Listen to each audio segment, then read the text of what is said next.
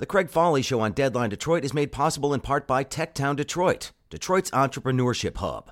Techtown Detroit is a business incubator and accelerator, helping tech startups and local businesses launch and grow. Techtown supports businesses with co-working, office, meeting, and event space. They also connect entrepreneurs to resources and learning and networking events in Detroit. Techtown Detroit, Detroit's entrepreneurship hub.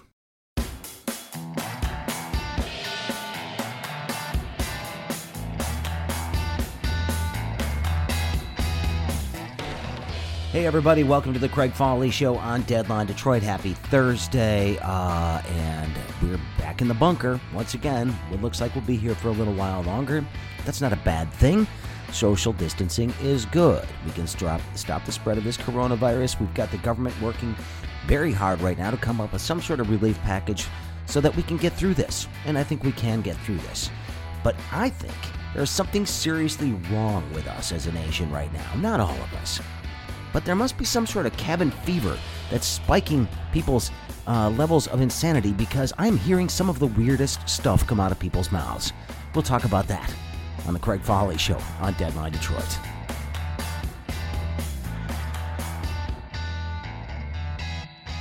All right, Craig here. Thanks for being with me on this Thursday. And I had a couple of things planned for today's show, but they've all fallen through because of technical glitches we seem to be having around here, whether it's goofy internet or dropouts happening on my software. A couple of different things I had planned just didn't work out today. So instead, I'm going to talk and tell you what.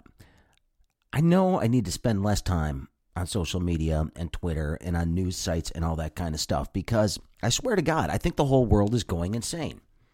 Now, granted, I'm seeing a lot of uplifting posts from people suggesting that, we're going to get through this together and we've all got to work together and cooperate and everything will be okay. And I believe that kind of stuff. But I'm also seeing a lot of very irresponsible stuff on social media, whether it's posts about cures that have not yet been proven.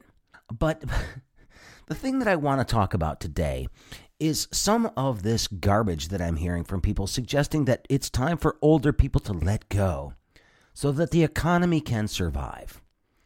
That older people would rather die than wreck the economy for their grandchildren.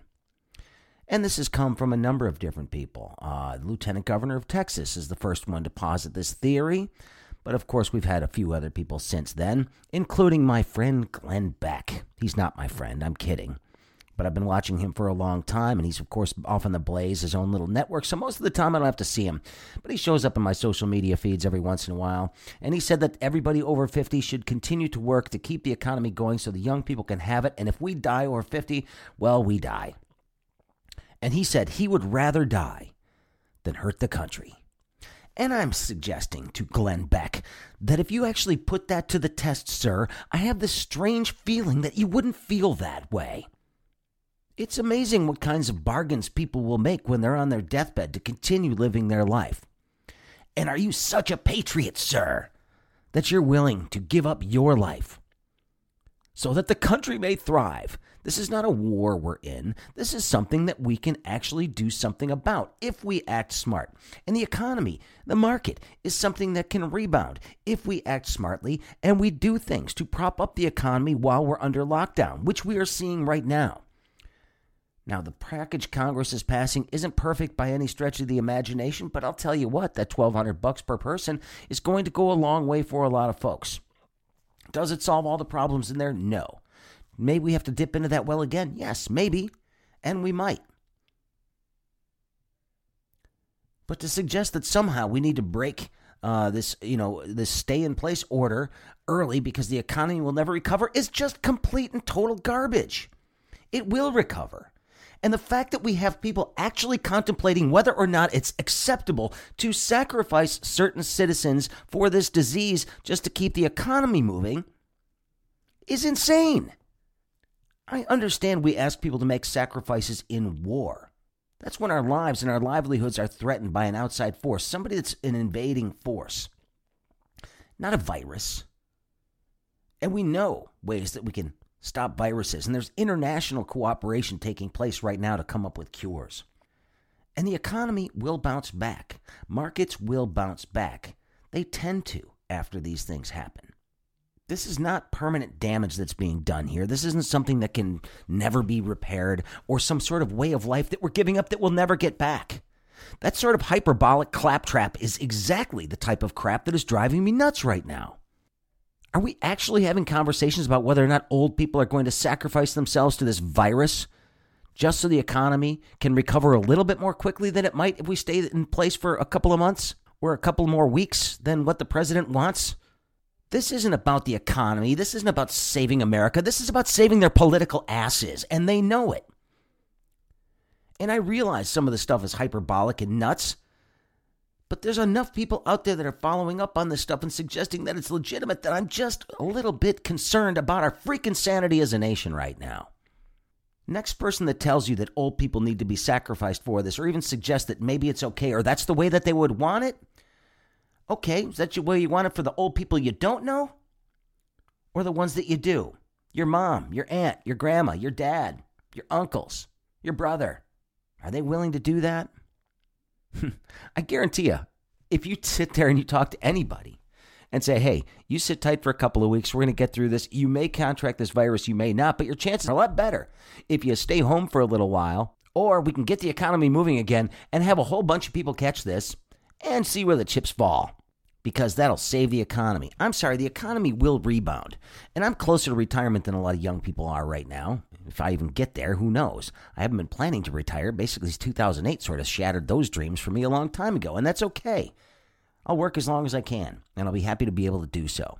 But the fact that there are people willing to talk about people dying as an acceptable alternative to further degradation of the market, that's inhumane crap.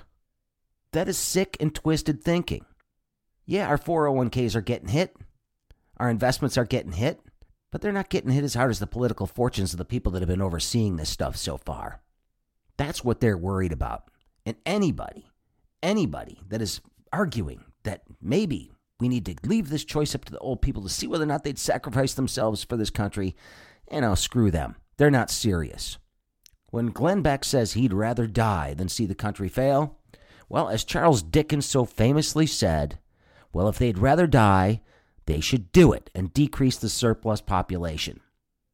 Now, the person who actually said that line in A Christmas Carol was Ebenezer Scrooge, a character that was known for being subhuman in his thinking, greedy to the extreme, uncaring. I don't think we are that as a nation. I've seen some great stuff out there from people over the past few days. I've seen a lot of people coming together and people working selflessly to make sure that we get through this.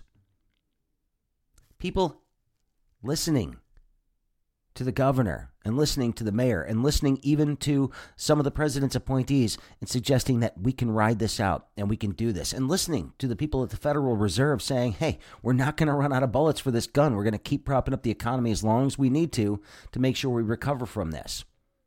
And hopefully they do enough to make sure that we don't see too much damage, but we will recover. And we should never, ever be making some sort of twisted bargain in which we decide whether or not certain lives are worth saving and others are not. What kind of an asshole are you? If concern about the economy trumps concern for your fellow human beings' lives. Enough. And anybody that wants to come at me and suggest that this is wrong, please feel free. I'd love to argue with you all day long. Enough. And don't cloak your cruelty in patriotism, because that's all this is. Phony patriotism. This is greed. This is your desire to keep the fortune that you have made. That's all it is. I'm sorry, you might not get to $1 billion anytime soon, Glenn. You may have to only live with the hundreds of millions of dollars you've made swindling freaking people over the last 2 decades of your fraudulent career. Your conspiracy theory peddling, your paranoia-inducing commentary. There's a reason that all your sponsors are people peddling gold and survival kits. Because you have been convincing people for years that doomsday is coming. This is not the country that I know.